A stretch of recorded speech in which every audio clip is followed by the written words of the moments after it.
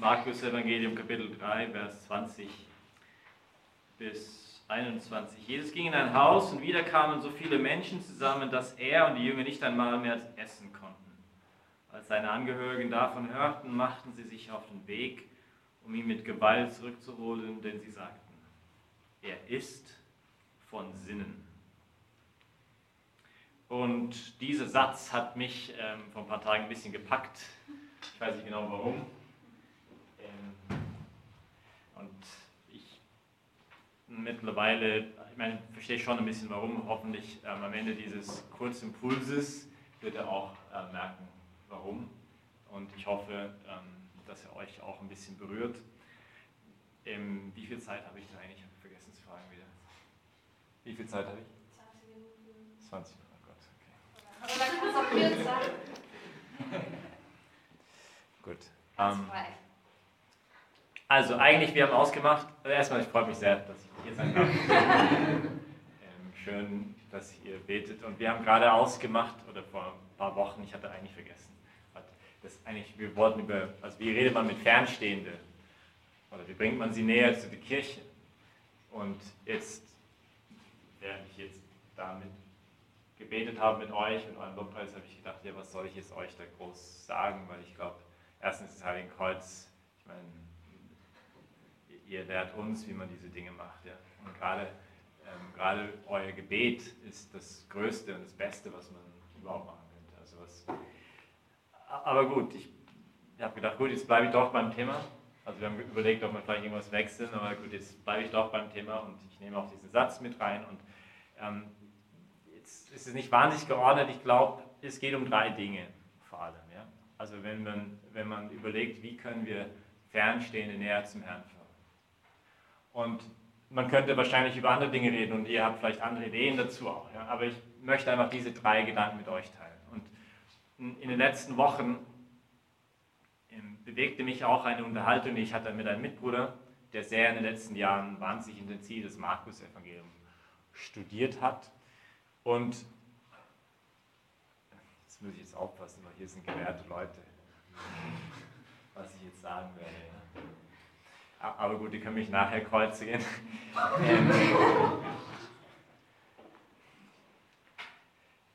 Markus schreibt irgendwo zwischen dem Jahr 65 und 69 sein Evangelium.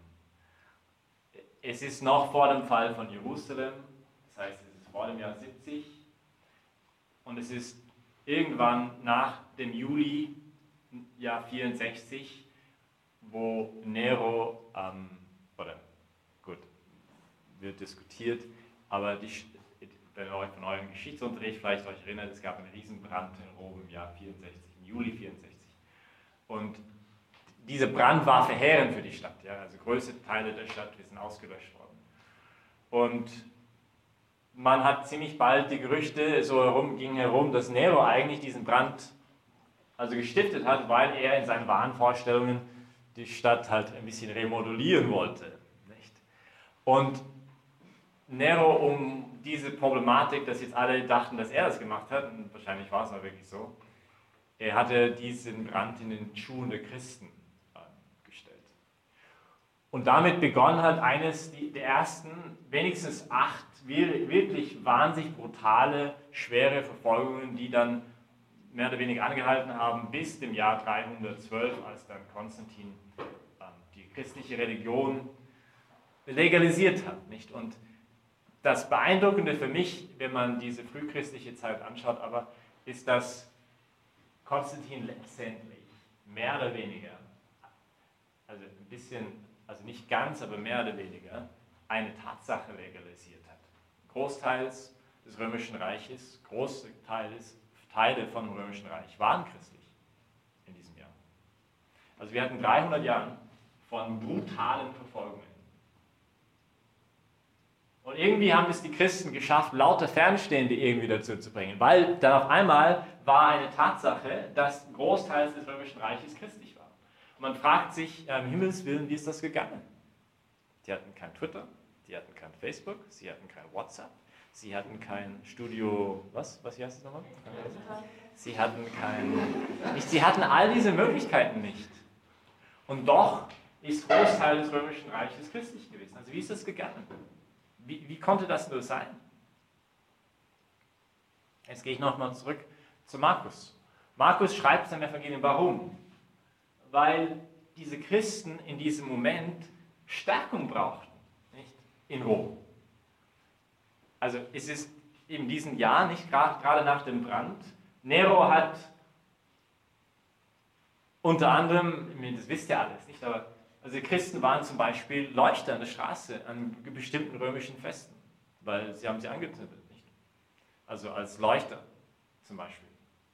Also es waren, ihr wisst ein paar der anderen Geschichten, also es war einfach, und manchmal, wenn man das liest, denkt man, also früher, vor 10, 15 Jahren, hätte ich gedacht, also das scheint jetzt also echt arg, also wie konnte man das eigentlich nennen? Heute liest man die Berichten, was die ES macht und andere nicht, dann denkt man, wow, ja, also der Mensch kann wirklich so sein. Ja, man kann das wirklich so seinen Mitmenschen machen. Jetzt, er schreibt, und was macht er? Er versucht 3 Fragen zu beantworten. Nicht? Die erste Frage ist, erstmal, wer ist Jesus Christus denn überhaupt? Weil das natürlich erstmal die wesentliche Frage ist. Wer ist er denn eigentlich? Und wenn ihr euch erinnert, im Markus-Evangelium beginnt sein Evangelium so, Evangelium Jesu Christi, Sohn Gottes. Und das zieht sich dann durch bis am Fuß des Kreuzes. Wir hören den Hauptmann, der sieht, wie der Mann stirbt, für ihn nur ein Mann, und sagt, das ist der Sohn Gottes.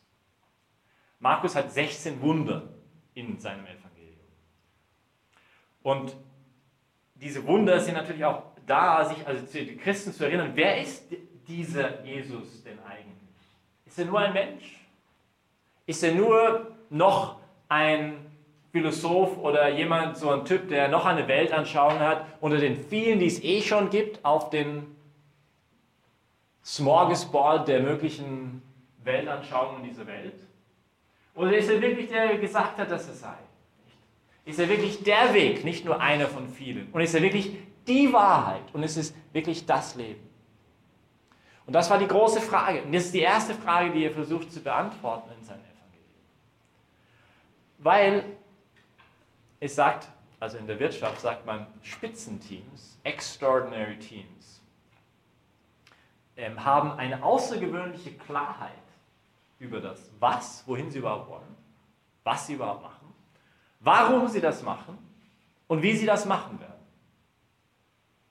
Und ein Christ, ich würde sagen, hat eine außergewöhnliche Klarheit erstmal über, wen er überhaupt folgt und wohin das eigentlich führt. Und deswegen nicht die Wichtigkeit, diese Frage zu beantworten, wer ist denn eigentlich Jesus Christus erstmal? Und dann kam die zweite Frage, und welcher Weg ist dieser Jesus denn eigentlich gegangen? Das ist interessant, in Markus Evangelium sieht man sehr oft, Jesus ist auf dem Weg. Und viele der Wunder geschehen am Weg.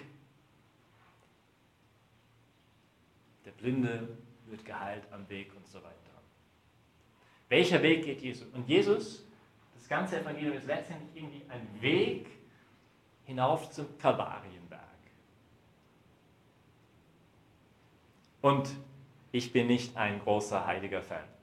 Also jetzt keine Sorge, irgendwie, dass ich... Aber diese Idee, das Leben eigentlich für das Sterben, das hat was. Nicht? Dass irgendwie der Mensch,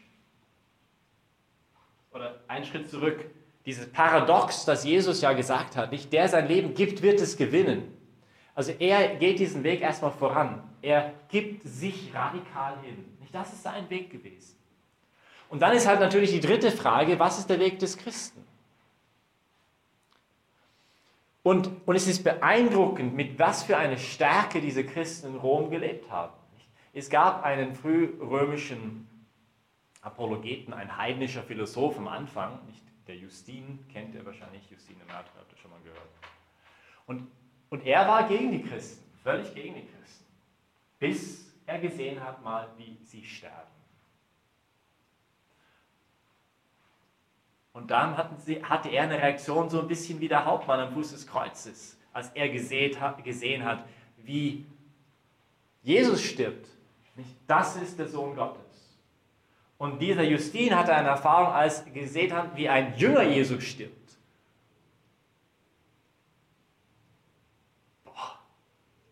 das ist ein Christ. Jetzt verstehe ich, was ein Christsein eigentlich ist. Das ist ein Nachfolger Jesu. Und die Festigkeit, dass diese Christen haben, die Klarheit, dass sie hatten, die Sicherheit, dass sie hatten. Heute hat mir ein Mitbruder erzählt, er war gerade in einer gewissen Pfarre, in einer gewissen Diözese in diesem Land. Ja gut, ich gehe nicht da rein, ja, aber vielleicht lassen wir das weg. Ja. Aber es ist beeindruckend, ich meine, wie kann ich noch Christ sein, wenn Jesus... Okay, vergessen wir das. Gut. Jetzt, also ich finde das einfach, diese frühchristlichen Geschichte so wahnsinnig spannend. Im Jahr 250 ungefähr bis 260 ging eine Beulenpest durch das Römische Reich, wo man meint, ungefähr ein Drittel des Römischen Reiches ist gestorben anhand von dieser Beulenpest. Die reichen Römer, die es sich leisten konnten, sind zu ihren Villen geflogen in den Bergen. Was haben die Christen gemacht? Sie sind geblieben, wo sie waren. Und was haben sie getan? Sie haben die Heiden und natürlich alle ohne Unterschied gepflegt. Und das hat so viele dieser Heiden so unglaublich beeindruckt, weil das waren ja, also diese Leute hatten gerade die Christen auf irgendeine Leuchte aus sie gemacht auf den Straßen und jetzt kommen diese Christen daher und die pflegen uns. Das ist ja absolut Wahnsinn. Und viele sind natürlich gestorben anhand von dieser Pest. Also das passt hier überhaupt nicht in irgendwelchen Schemen von irgendwelchen Vorstellungen, was, also 1968 Woodstock Rock Concert, if it feels good, do it Mentalität. Ja? Also das Leben ist, dass du dich selbst realisierst, dass du im Zentrum stehst, dass alles für dich gut geht, nicht, dass du dich wohlfühlst, dass du Wellness hast und heute nach Neuesten auch Feelingness hast. Feelingness Kaffee und Feelingness, nicht, weil Wellness anscheinend nicht gut genug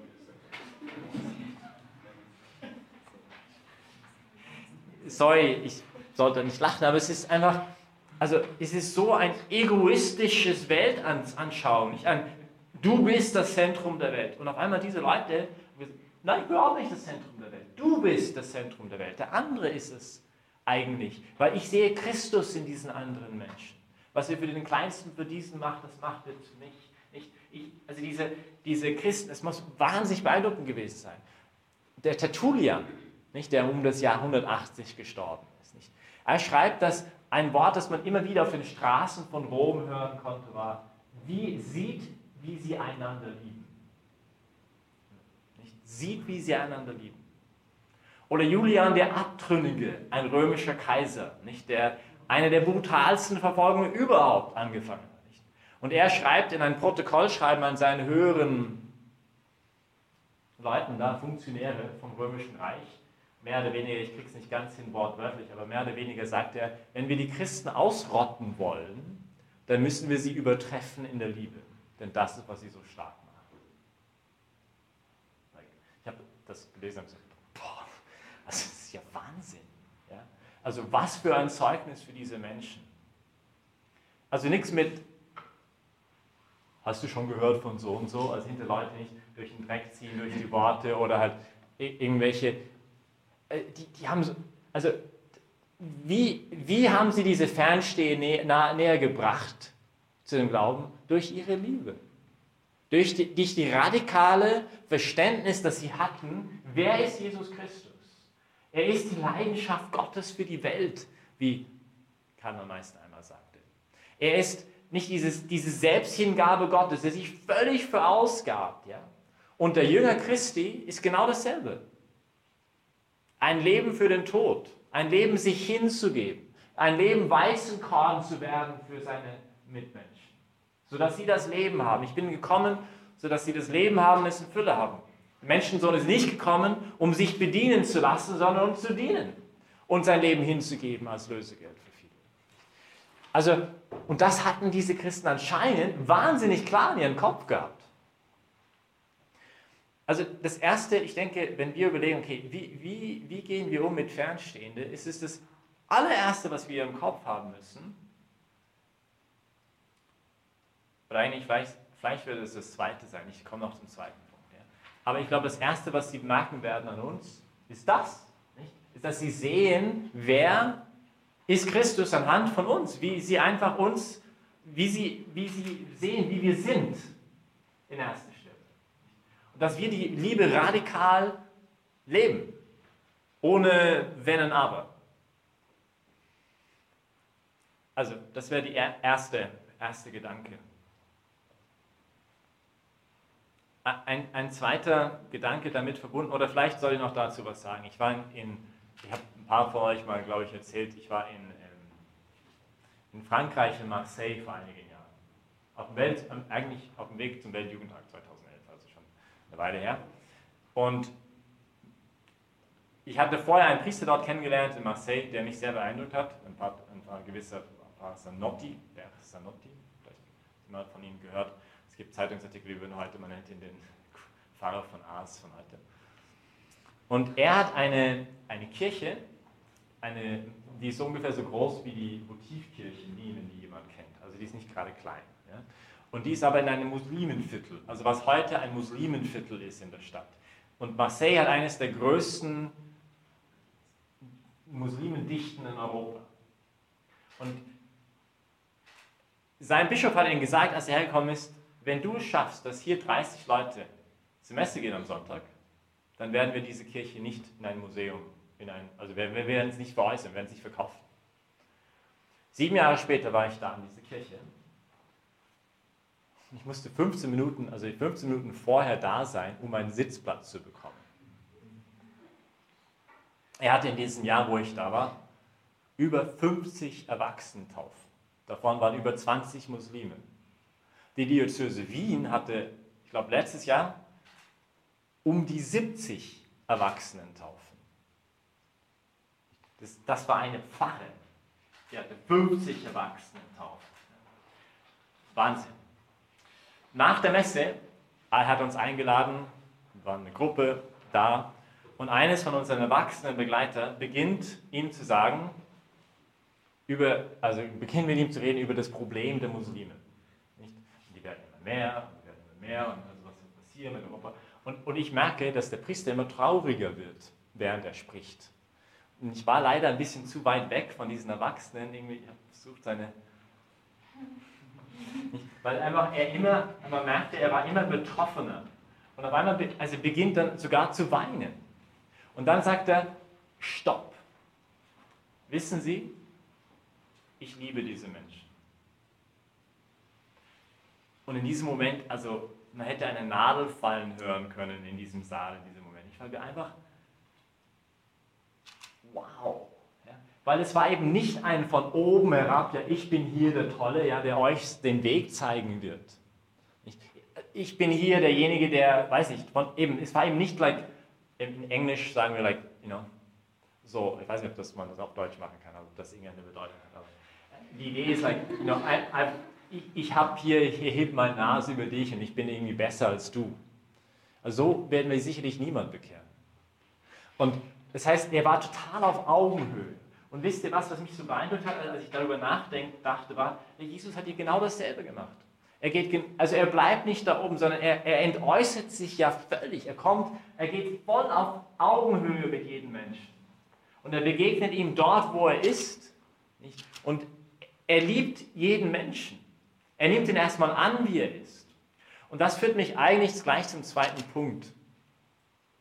Weil ich denke, und dieser zweite Punkt ist eigentlich der erste Punkt, also wenn wir Fernstehende erreichen wollen, dann vor allem, was wir brauchen, in erster Stelle, ist eine ganz, ganz tiefe, innige Beziehung zu Jesus Christus. Also seine Leidenschaft für die Menschen muss uns durchdringen, nämlich. Also ich muss durchtränkt sein von der Liebe Christi für jeden einzelnen Menschen. Weil unsere Liebe wird sicherlich niemand bekehren, aber seine schon. Also wenn die Menschen merken, dass es seine Liebe, die in mir waltet, die in mich, also sorry für mein Deutsch, aber in mir, mich, was auch immer, ich krieg's nicht so richtig hin habe nie Grammatik gelernt, deutsche Grammatik, deswegen tue ich mir ein bisschen schwer. Aber ihr versteht, was ich meine. Also diese Liebe Christi muss mich durchdringen, das ist das Wichtige. Und das braucht aber eine ganz, ganz tiefe innige Beziehung zu ihm. Deswegen habe ich gesagt am Anfang, was werde ich denen ja sagen, die beten hier und sie haben offensichtlich eine starke Beziehung zu ihm. Sie lieben den Heiligen Geist, sie lieben den Herrn. Was will ich euch sagen? Nicht? Aber ich kann euch, es ist nicht ich, hoffe ich, dass ich es sage, aber ich möchte euch auch nur ermutigen, geht tiefer in diese Beziehung zu ihm. Wenn wir brennen, dann werden die Menschen zu dieses Feuer kommen, das nicht unser Feuer aber sein darf. Das ist halt die Herausforderung, dass es nicht mein Feuer ist, sondern eben sein Feuer, die Feuer des Heiligen Geistes. Dieser Geist Gottes, die Liebe Gottes wird ausgegossen in unseren Herzen durch den Heiligen Geist, der uns geschenkt wird, sagt Paulus. Nicht? Dass dieses Feuer, das brennt in uns, sein Feuer ist, das uns umwandelt, umgestaltet, immer mehr in Jesus Christus. Nicht, dass die Menschen, wenn sie zu uns kommen, Jesus begegnen. Und sagen, ich bin Jesus begegnet durch diesen Menschen. Und es braucht ein starkes Gebetsleben. Nicht? Das Gebet hat eine wahnsinnige Kraft, das wissen wir alle. Und eine unglaubliche Kraft. Aber das verlangt auch, dass immer mehr, warum hat es so eine Kraft? Weil der Geist Gottes in uns betet mit unaussprechlichen Seufzen, sagt Paulus. Nicht? Weil es er ja ist, der in uns betet. Aber das setzt voraus, dass wir ihm die Gelegenheit geben, in uns zu beten. Nicht? Dass er immer mehr einfach in mir Wohnung nehmen darf. Und das Ironische, oder nicht Ironische, besser gesagt, das Paradoxe ist, dass wir uns dadurch aber nicht verlieren. Ich verliere nicht meine Persönlichkeit, wenn ich in Jesus Christus umgestaltet werde, sondern ganz im Gegenteil. Ich gehe immer mehr auf als Person. Eine meiner Lieblingspredigen von Papst Johannes Paul II. War 1983 in Fulda, wo er zu den Priestern spricht und sagt nicht, der Mensch spricht zu Gott aus seiner Schwäche. Und das ist irgendwie normal so. Wir merken immer wieder unsere Schwäche. Aber manche Menschen würden gerne diese Schwäche des Menschen zu einem Menschenrecht deklarieren. Und ich sage euch hier als Papst heute in diesem Tag, der Mensch hat ein Anrecht zur eigenen Größe, eine Größe, die ihn übersteigt. Und in Jesus Christus hat die Kirche ein Anrecht auf solche Menschen. Ich bin hier nicht der Große, ja? Aber wenn Christus in mir wirkt, dann kann er in mir wahnsinnig große Dinge tun. Aber das setzt voraus eben eine starke Beziehung zu ihm. Und ich denke, das Allerwichtigste deswegen, das wir machen können, ist erstmal und immer wieder, und das ist nicht immer chronologisch, deswegen bin mir nicht ganz sicher warum, aber vielleicht deswegen habe ich diesen zweiten Punkt über die Nächstenliebe zuerst gesagt, weil natürlich das irgendwie Hand in Hand gehen muss irgendwie. Ich kann nicht sagen, okay, wenn ich mal eine starke Beziehung habe zu Jesus, werde ich auch die anderen lieben. Ich liebe ja Jesus auch und ich entwickle sogar mein Gebetsleben. Es kann nur authentisch dann sein, wenn ich zugleich im gleichen Moment versuche, meine Nächsten zu lieben. Ich kann nicht im Gebetskreis sein und nachher beim Kaffee und Kuchen über andere Leute lästern, zum Beispiel. Das geht gar nicht, ja? Also, weil wir ja Christen sind. Und mit der gleichen Zunge, mit der wir Gott, unseren Vater, preisen, ziehen wir unsere Menschen, unsere Mitmenschen durch den Dreck, die in Abbild Gottes geschaffen sind. So darf es nicht sein, Brüder. Jakobus Kapitel 3. Er sagt nicht ziehen durch den Dreck, er sagt es ein bisschen irgendwie, also charmanter. Aber der Sinn ist genau dasselbe. Nicht noch stärker. Er sagt, die Zunge, die ist ein ruchloses Feuer, das von der Hölle entzündet worden ist. Nicht, da sagst du ein bisschen Ärger noch, als ich das jetzt sage. Aber und dieses Geschenk, nicht zum Beispiel, also im einen Bereich die Nächstenliebe zu nennen, die Nächstenliebe in unseren Worten, die Nächstenliebe in unseren Gedanken, die Nächstenliebe in unseren Taten. Aber nochmal, das muss rauskommen aus einer tiefen Beziehung zu Jesus Christus. Und dann ein dritter, letzter Gedanke ist, und vielleicht deswegen habe ich dieses Ding mit, der ist von Sinnen am Anfang zitiert, ist, wir haben schon eine Aufgabe in dieser Welt. Also wir brauchen dieses Zurückziehen in den Katakomben. Ich erinnere mich hier ein bisschen an die Katakomben. Das brauchen wir. Aber wir haben auch einen Auftrag, Licht und Salz der Erde zu sein. Licht der Welt und Salz der Erde zu sein. Wir haben einen Auftrag, geht in die ganze Welt hinaus und macht allen zu meinen Jüngern. Und in eine Kirche, wo es darum geht, nur nicht zu große Wellen zu schlagen, kann das solche Reaktionen hervorrufen. Ja. Er ist von Sinnen. Er ist ein Fanatiker. Er ist ein ich weiß nicht was. Und ich glaube, unser Auftrag, also das dürfen wir auch nicht vergessen, nicht? Wir haben einen Auftrag in dieser Welt, like to make a difference, to make waves, würden wir sagen auf Englisch. Wellen zu machen, Fußstapfen ein bisschen zu hinterlassen in der Geschichte. Aber nochmal, das ist wahnsinnig gefährlich, das Bemühen darum, etwas zu tun, nicht irgendwie Wellen zu schlagen, zu schauen, wofür brennt mein Herz und was soll ich jetzt überhaupt machen, wenn es nicht basiert ist auf eine tiefe Beziehung zu Jesus Christus und eine echte Liebe für den Menschen. Weil sonst, was ich mache, wenn ich irgendeine Projekte irgendwie beginne zu arbeiten, ist die Gefahr, dass ich eigentlich nur mich selbst realisieren möchte. Ich fühle mich so toll, weil ich jetzt irgendwas leiste. Ich fühle mich so toll, weil ich irgendwelche Projekte mache. Die Eitelkeit und diese Unreinheit der Absicht, die letztendlich eine Guillotine ist für Heilige. Weil ich mache lauter Dinge, aber letztendlich nur für mich selber. Und das ist so subtil und so gefährlich, weil es äußerlich ja nicht sehe. Äußerlich scheint, ich mache großartige Dinge. Ich organisiere 1000 Sachen vielleicht. Aber letztendlich, es hat null Wert vor Gott, wenn ich es ja letztendlich nur mache, um Bestätigung zu bekommen, um Anerkennung zu bekommen von anderen. Oder vielleicht sogar nicht mehr vom anderen, sondern nur für mich selber. Hey, du bist ziemlich cool. Ich lobe mich, ich preise mich, ich bete mich an, ich schwenke ein bisschen Weihrauch in meine Richtung. Nicht? Und deswegen brauchen wir das Fundament.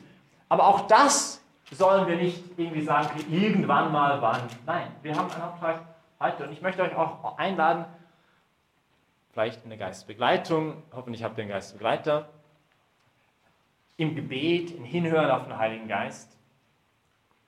Wofür brennt mein Herz? Wo sind meine Talente? Wo sind die Nöte der Welt?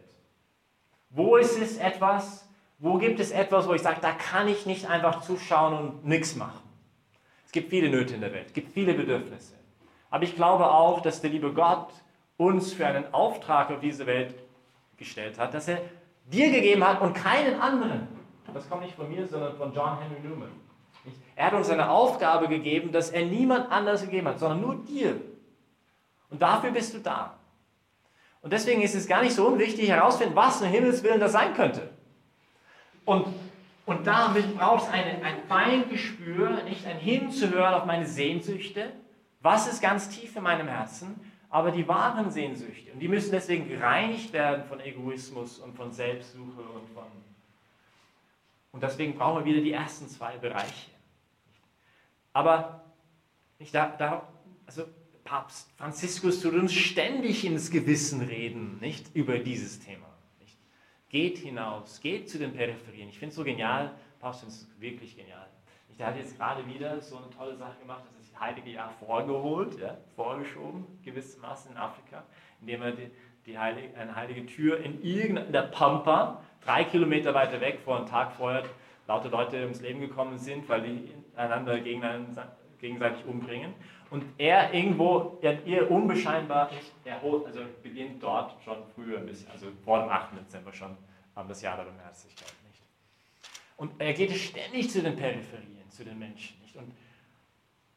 Und was ist deine Peripherie? Nicht? Das ist, glaube ich, auch eine Frage, die wir uns sehr wohl stellen müssen. Und es gibt hier in diesem Raum so viel Potenzial, so viele mögliche Heilige, die so viel bewirken können in dieser Welt. Ja? Und stellt euch vor, wenn jetzt ein Johannes Paul II. Zum Beispiel oder Mutter Teresa sagen würde, ich bin niemand und vielleicht auch mal so einen Vortrag gehört haben von irgendjemand und einfach sagen, ja, schöne fromme Geschichten. Wer sind wir, Grenzen zu setzen der Gnade Gottes? Wer sind wir, Gott zu sagen, was er mit mir tun könnte oder nicht tun könnte? Und da braucht es eine radikale Verfügbarkeit von mir. Das ist das Christsein. Es ist nicht ein Wischiwaschi und Nettsein, nicht ein Nettseinspiel irgendwie. Ja, sei nett, sei gut Mensch. Sondern es ist schon was Radikales. Aber nicht natürlich Fundamentalismus. Aber eine Radikalität in der Liebe ist es sehr wohl schon. Nicht? Eine Radikalität in der Nachfolge ist, wenn das nicht radikal ist, wenn das Kreuz nicht radikal ist, was ist dann bitte nicht? Also, ich meine. Und daher müssen wir, glaube ich, also dieses Bewusstsein, da beeindrucken mich einfach die ersten Christen so sehr, nicht? Weil sie das ist hier Wahnsinn, wie die gelebt haben. Nicht? Und deswegen waren sie aber auch so ansteckend. Deswegen haben sie die Fernstehenden näher gebracht. So, ich kann jetzt die ganze Nacht darüber reden, aber meine Zeit ist vorbei, glaube ich. Ich sage euch vielleicht ganz kurz, das ist jetzt nur ein PS. Ja. Ein Ansatz, dass wir gerade versuchen, auch Fernstehende zu erreichen. Ja. Wenn diese 3 Prinzipien immer klar sind. Ja. Und wir sind auch da sehr im Suchen und immer wieder im Ringen und wir sind bei weitem nicht perfekt und wir schauen auch viel, also ich habe die letzten 3 Jahre wirklich viele Wirklichkeiten angeschaut, auch wo gibt es Kirchen, die wachsen und katholische Kirchen auch mal über den Tellerrand geschaut, was machen Freikirchen und einfach ein bisschen zu schauen, also ein Hinschauen, was will Gott ja von uns. Ja? Also deswegen, ich sage es euch einfach mal, was wir versuchen zu tun, ein paar Sätzen und ich glaube, ja, ich wollte nicht nur über das reden, weißt du, weil sonst hätte ich, mit vielem von dem könnt ihr wahrscheinlich gar nichts anfangen, weil es ist halt unsere Situation, ganz konkret auch jetzt, ich meine jetzt uns nicht als Ordensgemeinschaft in allgemein, sondern wir haben auch viele Projekte, aber von einem kleinen Projekt, das wir machen in Wien mit dem Zentrum Johannes Paul II. Und wir haben gesagt, gut, wir haben versucht, ganz klar zu haben, warum machen wir dieses Projekt. Und dieses Projekt ist dazu da, es ist eine Church for the Unchurched. Das ist eine Kirche für die nicht kirchlich Sozialisierte, auf der einen Seite. Und zweitens ist es ein Ort, wo wir die Church, also die Kirchgänger, aufrütteln wollen, challengen wollen, tiefer zu gehen und die Unchurched zu dienen. Und wir haben gesagt, gut, wie machen wir das? Wir versuchen erstmal, also es gibt 2 Richtungen.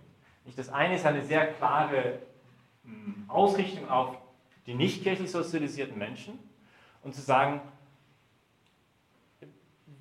wie kriege ich den halt irgendwie? Nicht, wie kriege ich den näher? Und dann haben wir gesagt, gut, wir versuchen, unser Prinzip heißt, it's about the weekend, stupid. Es geht um das Wochenende. Blöd, Mann. Also, das heißt, wir versuchen, und das ist nicht von uns, ist nicht also wir haben ein bisschen rumgeschaut, was machen andere, diese Idee.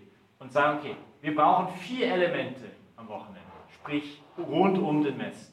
Ich brauche, und das ist jetzt kein Rocket Science, wir haben sogar griechische Wörter dafür in der katholischen Kirche, ja, für diese Dinge. Also erstmal ist es halt, wie ich die Liturgie feiere, die Musik. Die Musik, das den Fernstehenden auch anspricht. Zweitens, ich brauche Predigen, die den abholen, wo er ist und den treffen, wo er ist. Wir haben begonnen, jetzt Predigtserien zu machen. Ich habe eine Predigtserie gemacht zum Thema Beziehung, wie geht Beziehung, 6 Sonntage hintereinander. Und ich merke, ich muss jetzt viel besser meine Predigen vorbereiten, weil natürlich ich nicht die Lesungen manipulieren will. Ich möchte hinschauen, was sagt der liebe Gott eigentlich durch diese Lesungen. Eine Serie gemacht über was bringt mir überhaupt der Glaube, eine andere Serie machen wir gerade, was tun in unsicheren Zeiten, das ist unsere jetzige, die wir gerade jetzt machen. Aber halt Serien zu machen. Und dann sind öfter so kleine Dinge, zum Beispiel, ich kann sagen, ja, im 2. Korintherbrief sagt so und so, oder ich kann sagen, es gibt ein Buch in der Bibel und das heißt Korintherbrief, das hat ein Typ geschrieben, der heißt Paulus und das sagt Folgendes. Weil sonst jemand, der noch nie das gehört hat, denkt, da gehöre ich nicht dazu. Das ist ja ein Insider-Club. Ein wirkliches Bemühen, alles was wir tun am Wochenende ist für den Lukas. So haben wir unseren nicht kirchlich sozialisierten Menschen definiert. Und der hat halt gewisse Charakteristiken und er liebt gewisse Restaurants in Wien und hört gewisse Art von Musik an und so. Das haben wir alles ein bisschen versucht zu definieren für uns. Also ich brauche die Musik, ich brauche die Predigen und ich brauche, das ist das Allerschwierigste, ich brauche, und das ist jetzt, hört sich irgendwie komisch an vielleicht, aber eine Willkommenskultur. Ich war jetzt gerade bei der Rätetagung von der Diözese Wien, wo halt so verschiedene Verantwortliche in der Diözese zusammenkommen. Und da war halt jemand, also der ist von England gekommen, hat erzählt, und gut, der muss wirklich Pech gehabt haben, weil es gibt schon tolle Kirchen auch in Wien und auch tolle Bewegungen in verschiedenen Arten so. Aber er sagt, er war ein Jahr unterwegs in verschiedenen Pfarren und es hat ihn niemals eine einzige Person begrüßt. Nicht ein einziges Mal. Und ich sage mir, das kann es doch nicht sein. Was ist das für Gemeinschaft? Aber es passiert ja mal mir selber. Ich als Priester gehe irgendwo Aushilfe machen. Glaubt ihr, dass irgendjemand sich vielleicht mal bedankt, dass ich das mache? für kein Geld und für kein überhaupt nicht was, dass ich mir jetzt die Mühe gemacht habe, die Predigt vorzubereiten? Nö. Nicht? Oder ist überhaupt nicht jemand begrüßt? Nee. Also, und ich stell dir vor, also für mich ist ja auch kein Problem, ja, aber stell dir vor, du kommst jetzt ein Nicht-Kirchgänger, gibt Kirche mal wieder eine Chance. Aus irgendeinem Grund. Er kommt in die Kirche rein und alle schauen irgendwie, der kennt sie nicht aus und schauen ihn vielleicht noch sogar blöd an oder den habe ich ja nie gesehen. Also es kann nicht sein. Also irgendwie, also die Willkommenskultur, die Liebe für den Menschen, die Liebe für den Menschen muss doch spürbar sein. Wenn wir jetzt gerade gesagt haben, die Kernbotschaft des Christlichen ist die Liebe. Es kann ja auch gar nicht anders sein, weil Gott die Liebe ja ist und wir sind Abbilder der Liebe. Deswegen können wir uns nur finden, wir können uns nur verstehen, wir können uns nur begreifen. Nicht, kennt ihr perfekt, nicht das ganze Zitat von Johannes Paul von Theologus Leibes. Der Mensch kann sich nur begreifen, wenn er die Liebe lebt. Sonst ist er sich selbst ein Geheimnis, er versteht sich nicht. Und deswegen muss doch spürbar sein in unseren Gemeinschaften, in unseren Kirchen, dass es hier die Liebe da ist. Und was passiert, und es hat mich so wehgetan, wir gehen da wirklich einen Weg, nicht der Reinigung auch. Also wir als Gemeinschaft und der Dunstkreis um das Zentrum Johannes Paul II. Und es wird besser, ja, und Gott sei Dank, also seit einem halben Jahr ungefähr, glaube ich, es gibt Abende, wo ich sage, ja, genau, so soll es sein. Ja. Aber vor einem Dreivierteljahr kommt jemand noch dazu und sagt, Paul George, ich war bei der Bifree-Messe Samstagabend und ich habe das Gefühl gehabt, da gehöre ich nicht dazu. Das kann es nicht sein. Das hat mir so wehgetan. Warum? Weil was passiert? Das Typische, wir bauen katholische Ghettos auf. Also jetzt ein bisschen provokativ gesagt. Aber was passiert nach der Messe? Wir reden alle miteinander, die wir schon kennen. Nicht? Und da kommt jemand neu durch die Tür und kein spricht mit denen.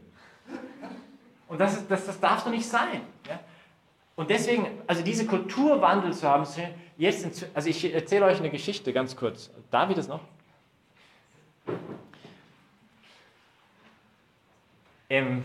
Ich wandle ein bisschen die Namen, also nicht die Namen, aber halt. Es gab jemand bei uns vor einer Weile, der bei einem Flüchtlingsprojekt mit involviert war und hat dann jemand aufgegabelt beim Hauptbahnhof, der auch mitgeholfen hat, hat uns die Bifree-Messe mitgenommen. Ja.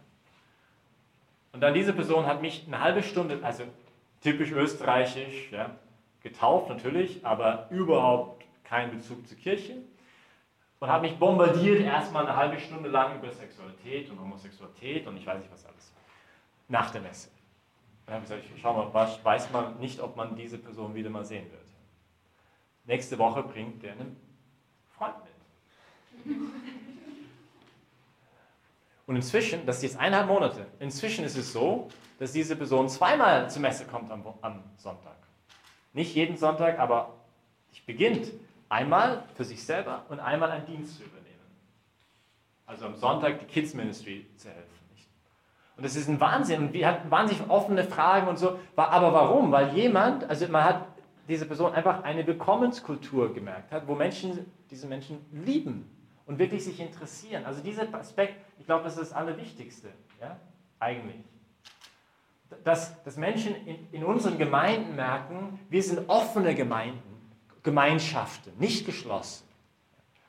Und das ist eine riesen Herausforderung. Warum? Weil es einen radikalen Perspektivenwechsel braucht, dass Kirche nicht ein Dienstleister ist, wo ich kann mir hier meine Taufen kaufen und meine weiß nicht was alles, ja, und dann bestimme ich natürlich auch noch, wie das alles ablaufen soll, meine Beerdigung und meine was auch immer, sondern dass es darum geht, Jünger Jesu zu schaffen, dass Menschen einen Weg der Jüngerschaft gehen und dass auch gerade für diejenigen von uns, die in die Kirche gehen, dass der Sonntag eigentlich in erster Stelle auch für den nicht kirchlich sozialisierten Menschen da ist, dass wir diese Menschen dienen.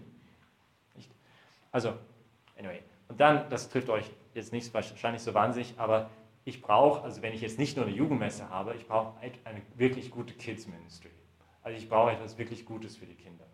Also diese 4 Elemente, und das ist nicht Rocket Science, ja, das ist nicht Raketenwissenschaft, das ist relativ unkompliziert. Nicht? Und nochmal, wir haben sogar griechische Worte, Liturgie, Koinonia. Nicht? Also das ist nicht alt für uns, aber das ist der wesentliche, ich glaube, einer der wesentlichsten Kern von was wir eigentlich, was Kirche sein sollte. Aber das reicht nicht. Ja? Und deswegen haben wir gesagt, gut, das wird nur ein Strohfeuer sein, wenn du da nicht auch dann beginnst, Schritte der Jüngerschaft zu definieren und Menschen auf einen Weg der Jüngerschaft zu führen. Weil es gibt viele Versuche, irgendwie mal etwas zu machen, Fernstehende zu erreichen. Und ich erwähne die nur, weil ich merke, jetzt muss endlich wirklich aus sein mit meiner Zeit. Aber, also wir haben für uns 5 definiert. Und wir sagen erstmals Hilfe zu Gebet und Sakramente. Zum Beispiel, wie mache ich das Kreuzzeichen? Hat jetzt 2 atheistische, also ehemalige Muslime, die ihren Glauben verloren haben, die bei einer der Bibelmessen also direkt vor dem Altar gesessen sind. Und das war eine echte dann Herausforderung für mich zu erklären, okay, was heißt das jetzt eigentlich, warum knien wir, warum nicht, also ein bisschen das zu erklären. Aber gut, das sind langsame Schritte, jemandem zu helfen, tiefer zu gehen im Gebet und Sakramente. Zweitens, Small Group, also eine Kleingruppe, irgendeine Form von Kleingruppe brauche ich. Bibel teilen, was auch immer. Man weitergeht. Drittens, so schnell wie möglich in einen Dienst einziehen. Also, dass diese Menschen irgendwas machen für die anderen.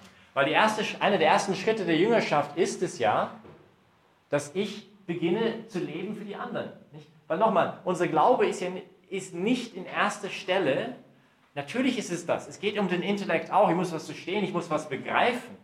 Aber wir sind nicht eine Gnosis, die katholische Kirche, sondern wir sind eigentlich eine sehr praxisorientierte Kirche, weil es um die Liebe geht. Nicht wie Therese von Avila sagt, beim Gebet geht es nicht darum, viel zu sagen, sondern viel zu lieben. Und das sollte spürbar werden. Und deswegen, wenn ich jemandem helfen will, auf den Weg der Jüngerschaft zu gehen, dann so schnell wie möglich kleine Schritte des Dienstes für andere. Irgendwas. Dann 4. sagen wir Großzügigkeit mit Ressourcen und Talenten und letztendlich dann auch, und das finde ich das Genialste überhaupt von dieser Idee, das nicht von uns kommt, invest and invite. Investiere in deine Beziehungen und lad jemand ein. Nicht dieses Riesenkonzept von Evangelisation erstmal so klein und so einfach zu machen, wie es nur geht. Investiere in deine Beziehungen und lad jemand ein. Nicht? Und dann halt schaffe halt aber eine Atmosphäre, wo du jemanden einladen kannst. Früher konnte ich selber niemanden zu uns einladen. Ich treffe ständig irgendwelche Leute, die nicht kirchlich sozialisiert sind. Da geht man vielleicht ein Bier mal trinken oder was auch immer. Aber es bleibt auf dieser persönlichen Ebene, das ist keine Erfahrung von Kirche für diese Menschen. Und ich habe früher nie so gedacht, ja, aber natürlich, ich muss einen Rahmen haben, ich muss da irgendwo haben, wo ich überhaupt so jemanden einladen kann. Aber dann ist es einfach relativ, nicht? Also dann ist es nicht so unglaublich kompliziert. Wir machen jetzt, wenn alles gut geht, nächsten Samstagabend gehen wir gehen fort und wir machen jetzt eine Veranstaltung am 19. Dezember, das heißt Shut Up, It's Christmas. In den Sophiensälen, das ist ein großes Ballsaal in Wien eigentlich. Hat uns jemand ermöglicht, weil die uns die Miete für 8.000 € für den Abend geschenkt haben. Und dort machen wir eine Messe, nachher eine Christmas Party. Und wir gehen halt nachher, wir kommen einfach ins Gespräch mit Leuten und laden sie ein. Also so einfach ist das. Anyway, ich möchte einfach euch ermutigen, in euren, wo auch immer ihr seid oder hier oder in Zukunft, die fernstehen müssen uns am Herzen liegen. Das kann mir nicht einfach gleichgültig lassen. Und ich glaube, es sind nochmal einfach zu wiederholen hier am Ende, diese 3 Dinge, die wir brauchen. Ich brauche eine unglaubliche Liebe für den Menschen, die aber kommt aus einer ganz starken Beziehung zu Jesus Christus, die natürlich genährt ist im Gebet, und da seid ihr die Experten. Und dann ich muss get off the couch. Also ich kann nicht einfach jetzt das Christsein für mich selber. Ich muss schauen, wofür brenne ich? Was hat Gott in meinem Herzen gestellt? Ja? Warum bin ich auf dieser Welt? Wo kann ich mich einbringen? Wo kann ich meine Talente, meine Ressourcen, wo kann ich das potenzieren? Wo gibt es da Möglichkeiten? Und ja, also beten wir füreinander, vielleicht jetzt auch noch kurz oder vielleicht habt ihr noch ein Lied, oder ich weiß nicht, wie das hier weitergeht. Ein Schlusssegen oder wie? Ja, also wir können Ave Maria beten und dann schließen wir schon wieder okay. Priesterlichen Segen. Also was soll ich jetzt machen? Du wolltest ein Gebet sprechen, oder? Ja, ein kurzes Gebet vielleicht. Herr Jesus, wir danken dir für diesen Abend, wir danken dir auch für diese jungen Leute, die hier sind, die dich anbeten, die dich loben, die dich preisen, die ihre Krone vor dir niederlegen wollen, die sich in deinen Dienst stellen möchten. Und bitte hilf ihnen, dass sie eine außergewöhnliche Klarheit haben dürfen, was das eigentlich heißt, dein Jünger zu sein.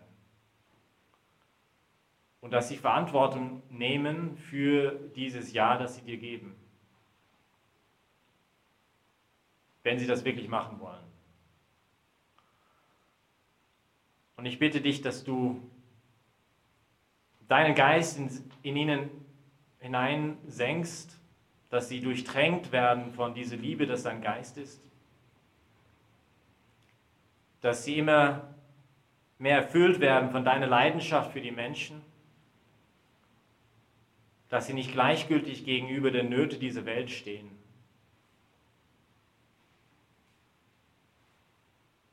Bitte erleuchte sie, dass sie erkennen dürfen, was du in ihren Herzen gelegt hast, was du eigentlich von ihnen möchtest. Und gib ihnen die Kraft und den Mut und die Stärke und auch die Klugheit, dann es auch zu tun. Und das bitten wir auf die Fürsprache der allerseligsten Jungfrau Maria, im Namen des Vaters und des Sohnes und des Heiligen Geistes.